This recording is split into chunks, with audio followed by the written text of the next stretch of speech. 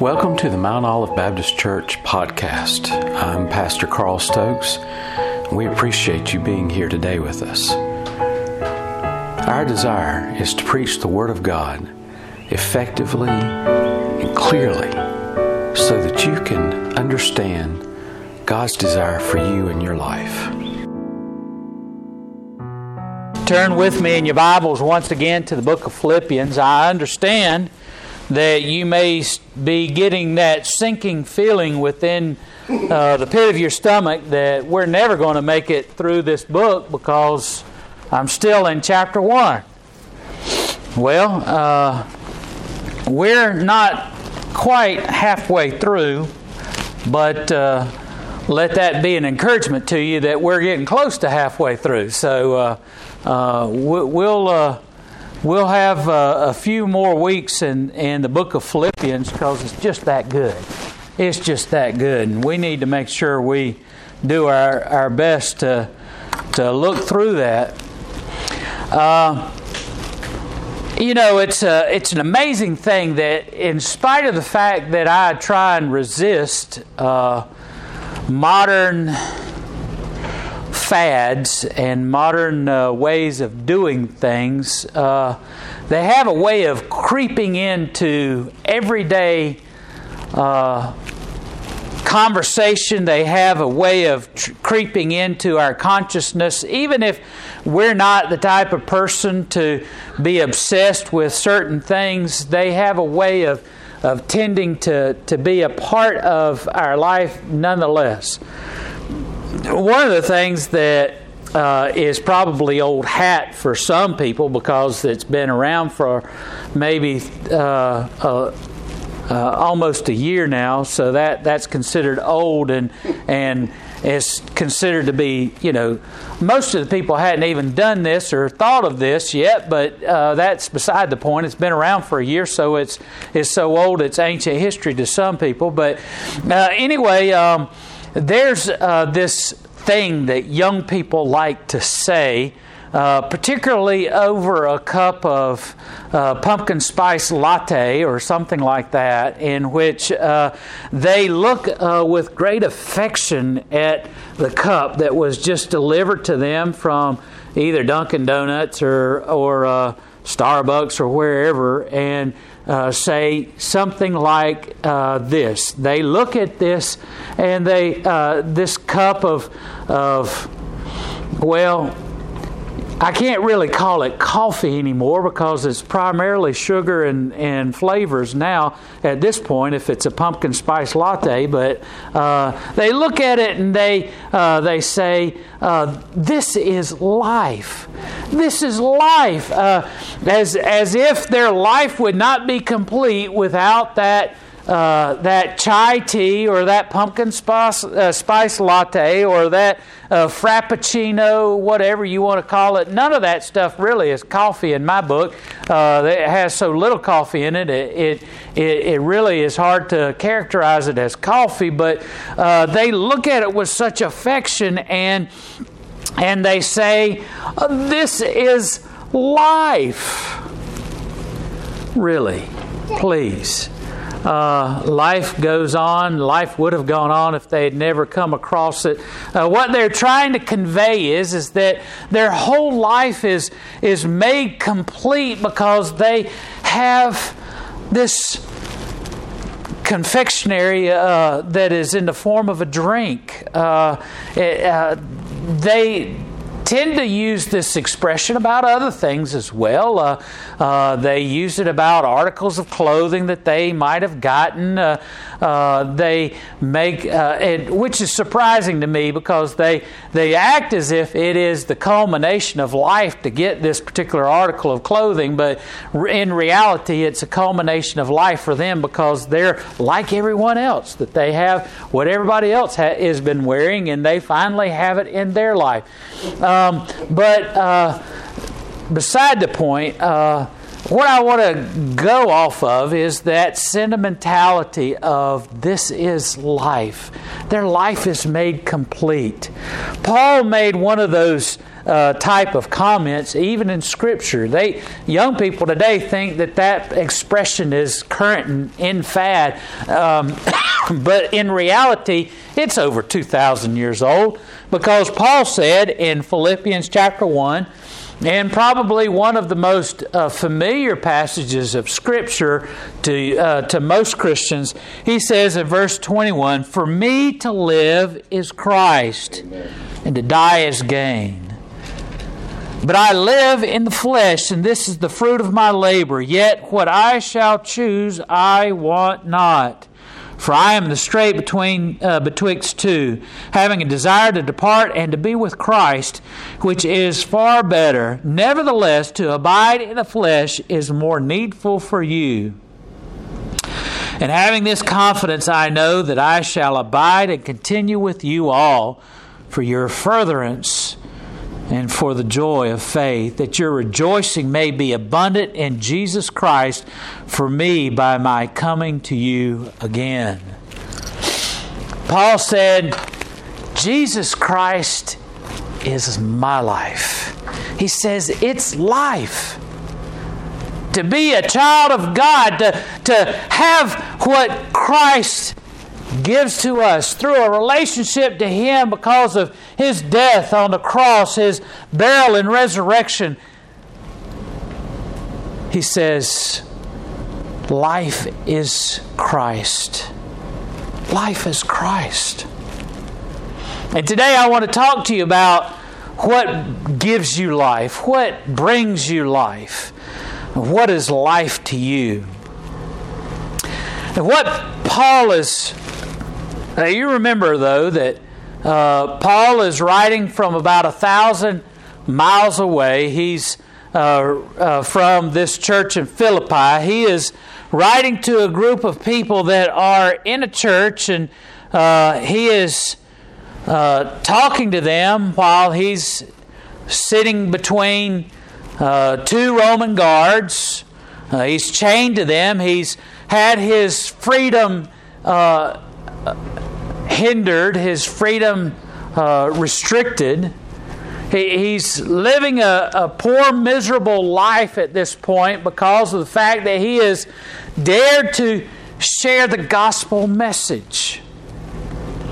And Paul is writing to them from this jail, and this is not the last time he'll be in jail, but Paul is writing, and he's sharing with them that in spite of all the things that is happening to him, his life is made complete by the fact that he has a relationship with Jesus Christ. And that should be the answer that all of us give. That should be the answer that you and I give each moment, each morning of our life, that living with Christ, living for Christ is life. It is the culmination of what we are. But unfortunately, so many are concerned with pumpkin spice lattes, or with the current fashion trend, or a particular car that they just feel like they have to have, or a house that equates the status symbol that they desire to have, or being involved in some particular organization. What Paul is in essence saying is that his relationship with Christ is consuming. Paul is saying that in spite of all the things that he's been through, in spite of the beatings and the scourgings of being stoned, of being shipwrecked, of going through all of these things, he would go through them all again to have a relationship with Christ. He would go through all of those things because of his love for Christ. Most of us wouldn't be able to endure one of them. We would probably say, well, this thing with Jesus and all, it's stirring up a little bit of controversy right now. I think we need to lay low for a while and not say much of anything. Or we don't want to hurt too many people's feelings by going out and sharing with them that Jesus is the only way, so we'll just sit back and be quiet. But no, that wasn't Paul's mentality. It wasn't Paul's desire. Paul is expressing to the church at Philippi that his life is made complete because of the fact that he has the love of Jesus Christ in his life, because Jesus Christ came and called him out of a life of persecuting the saints, and called him out of a life of going around and adhering to certain laws that he thought he could work his way into heaven. Now, that was why Paul was going around persecuting the saints, because he felt by doing so he was ensuring his place with God. There's a lot of people today that just really miss the understanding of this verse of Scripture. Paul says, "No, life for me began when Jesus appeared to me on the road." As he was making his journey along to go and persecute more saints, he said he experienced that personal encounter with Jesus Christ, and he was blinded by that relationship. He was rendered helpless so that he would be forced to listen to what Jesus was saying, and his life was dramatically changed because of that encounter. And Paul, in essence, is saying to the church at Philippi, he's saying, when I encountered Jesus Christ, I stopped living, and Jesus began to live in my place through me. Now, that's the essence of what it means to be a Christian. And Paul is conveying this message with a dichotomy here. He says here, for me to live is Christ, to die is gain. He says in this verse here, this verse in English has several verbs, but in the Greek it has no verbs. He's basically saying, for me, my existence, life is Christ. He's saying, my life is encompassed with my life for Christ. He says, he's in essence saying, life does not exist without Christ for me.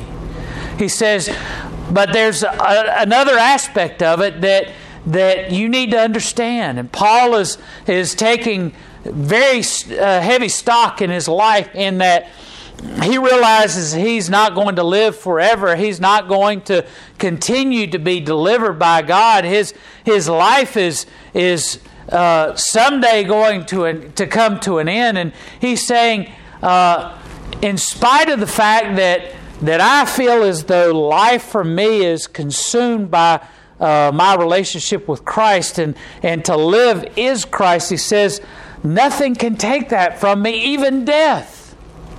He says, because if I were to die, if I were to lose my life this very day, he said, it would be even a greater value to me, because I would be able to then be awarded the greatest prize of all, which is to be in the presence of Jesus Christ Himself, to be in His presence, and to be, he's not really speaking, some scholars say, well, he's talking about the burdens that he's having with his physical situation. He's in jail. He realizes he's been beaten and scourged. He's been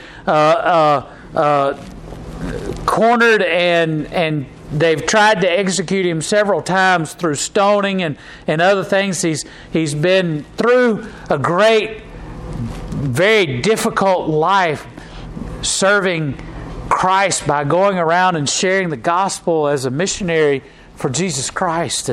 And that's not what he's saying. In essence, what he's saying is that my life is made complete. Jesus Christ is life, he says. But even if life was not a part of what I had at this moment, my existence would be even greater, because I know that if I'm not here in person, I am there with Him. And that is so much greater. You see, for so many of us, we take the approach to serving Jesus Christ to, we give an offering each week. Well, this week I can't give an offering because I've got my bills to pay, and I don't have enough money to be able to give my tithe this week. So because of my bills, so I'm not going to pay my tithe this week. Without saying, well, I kind of wasted my money on other things, and I didn't do that. No, our existence, our living for Christ is to be about sacrifice of doing. It's not about convenience. It's about sacrifice. And I'm fully aware that there's some people that can't give an offering because they just have nothing to give. But Christ even pointed out the widow who had next to nothing, but she gave all that she could. And He said, what the little few parts of a cent that what she gave didn't even amount to a whole penny in today's currency. He said, but what she gave was more than those rich people that gave so much money, and they had to parade around and demonstrate how much they were giving by pouring it out and making a great show of it. Some of us, when we're given an opportunity to go and do missions, we look at our calendar and we say, oh, well, I got to do this, and I got to do that, and I got to do that. Well, I just don't have time to go and do missions. When it's time to go and visit people in the community and they look at their calendar, I've got to do this, and I've got to do that, and I've got to do that. I just don't have time for that. What Paul is talking about is that he says, my whole life is consumed with living for Jesus Christ. Life is serving Him. Life is giving my all to Him. And if that life is taken away, it means not the end of that battle of denying myself so I can serve God, but that I finally get to be in His presence. I get the ultimate reward.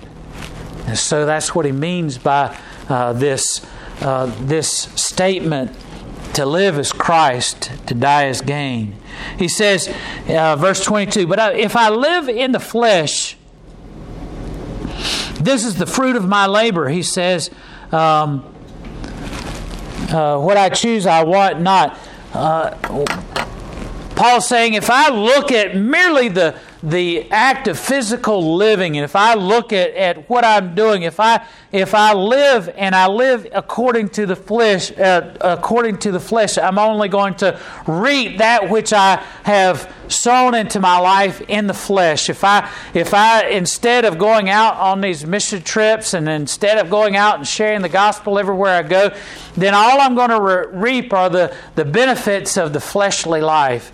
But he says, but that's not my life. He says, if I live in the flesh, this is the fruit of my labor, yet what I shall choose I won't not. He says, I'm still in a quandary as to how I would live. He elaborates on that. He says, for I am in a strait betwixt two, having a desire to depart and to be with Christ, and which is far better. Nevertheless, to abide in the flesh is more needful for you. He says, look, I'm in in an easier way to say, he says, I'm in a pickle. He says, I've got a hard choice.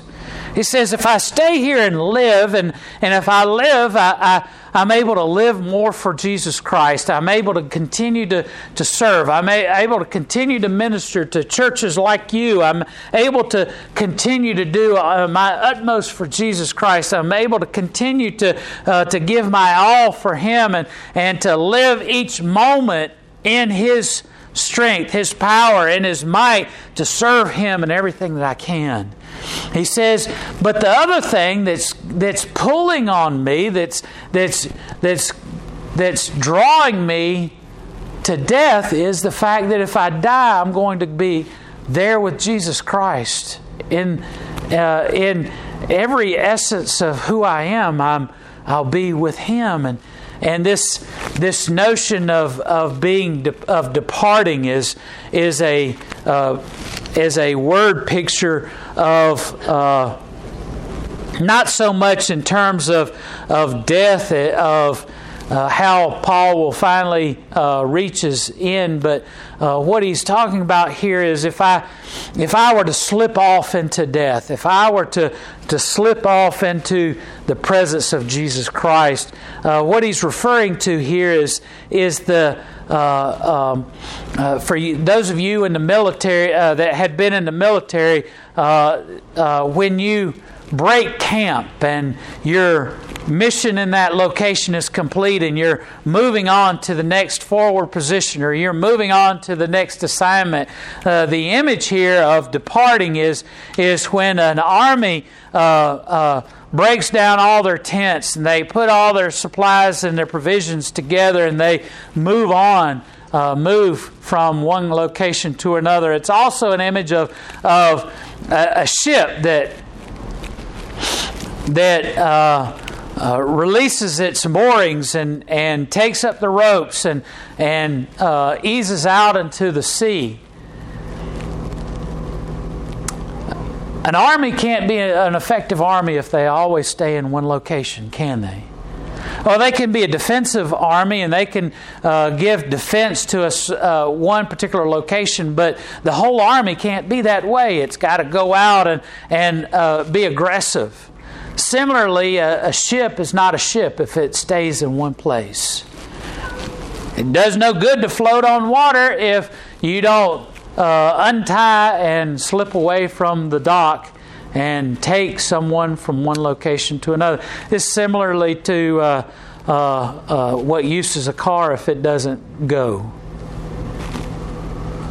And Paul says, I have a desire to do what comes natural, and that is to leave this place and go on and be in the presence of God. He's not talking about suicide here. He's not talking about simply giving in to the difficulties of the situation he's in. He's not contemplating whether or not he wants to die or to live. But what he's saying is that that life would be wonderful to continue to serve Jesus Christ, but equally and greater wonderful would be to leave earth and to be in the presence of God through the portal of death.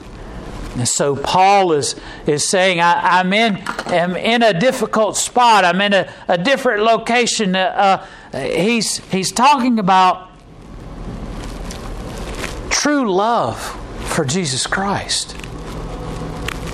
He says, I have a desire to stay and to serve God and to serve Jesus Christ and do everything I can to minister for Jesus Christ. But then I also have a desire to be with Him, to be in His presence.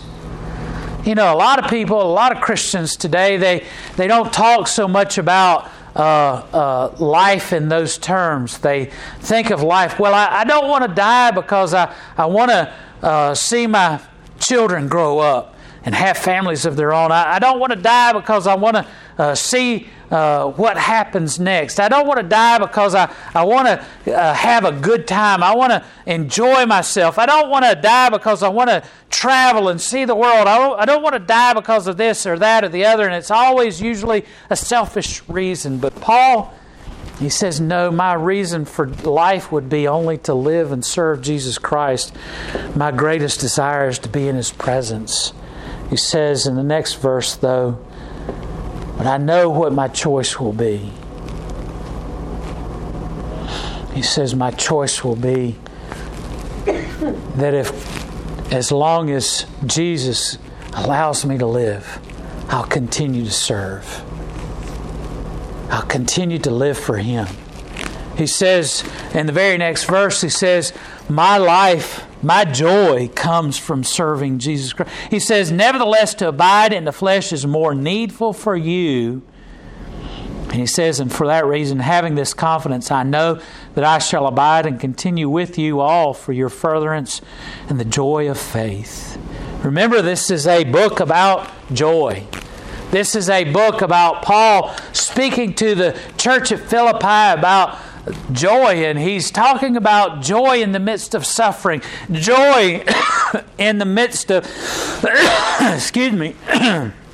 in the midst of this great tug within his heart to be with Jesus Christ, joy in the midst of enduring all that life has. And Paul says, I know you have need for me, so for that reason, I know I'll be coming to you. I'll be helping you. I'll be remaining on this earth for a while longer so that I can serve you, so that I can give my utmost for you. Paul says, my joy is living for Christ. But my greater joy would be to be with Him. But because Christ has explicitly shared with me that I'm here to help you, then I know I will be with you again.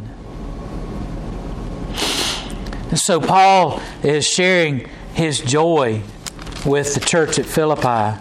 He says, my joy is to be with you, to be in your presence, to help you, to encourage you. Let me ask you, what is your joy?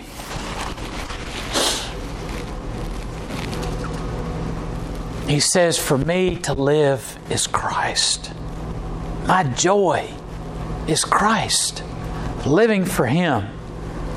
He says, only slightly surpassed by the fact that I know I will be with Him in glory someday. But life is living for Christ. Is that your joy? I hope your joy is living for Jesus Christ. Well, I can't live for Christ. I'm confined to my home. I can't go out because of COVID. We can't go and share with people. Be creative.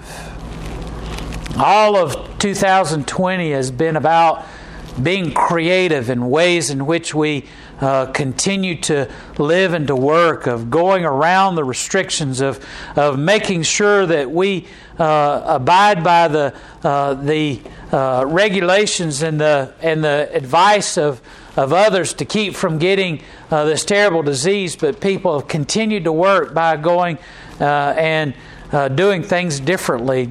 Children have gone to school by doing things differently. We need to think about those things as Christians as well. To go about things differently. Sharing our relationships, our testimony with others about Jesus Christ.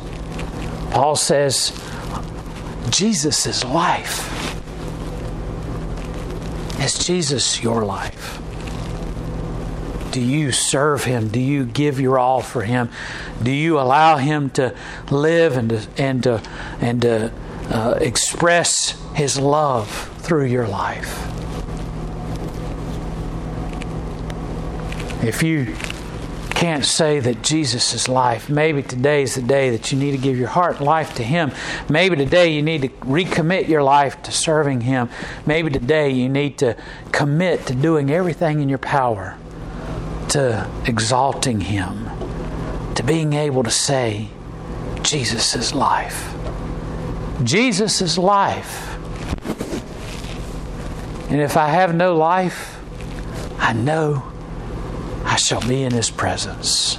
What a wonderful thought of being finally together with Christ. Everything in your life is so wrapped up in living for Him, and if that is taken away, you too can say that dying is gain because you're able to be in His presence. Let's pray. Dear gracious Father, Lord, we thank You and praise You for Your great love, and we praise You for the fact that You allow us to have life in Jesus Christ. Lord, help us to live and to walk in Your way, to help us to exalt You with all that we are, to help us to share the love of Christ with all that we come in contact. Lord, help us to live for Christ. Lord, we thank You and we praise You for Your great love, for allowing us to abide in You, to calling us to salvation. Lord, I pray that if there's someone here today that doesn't know You as Lord and Savior, that they would yield to the call of Christ. They would yield to the call of the Holy Spirit in their life. Lord, if there's someone here today that needs to recommit themselves, to refocus themselves on You, we pray that You would help them to do that as well. In Jesus' name we pray. Amen.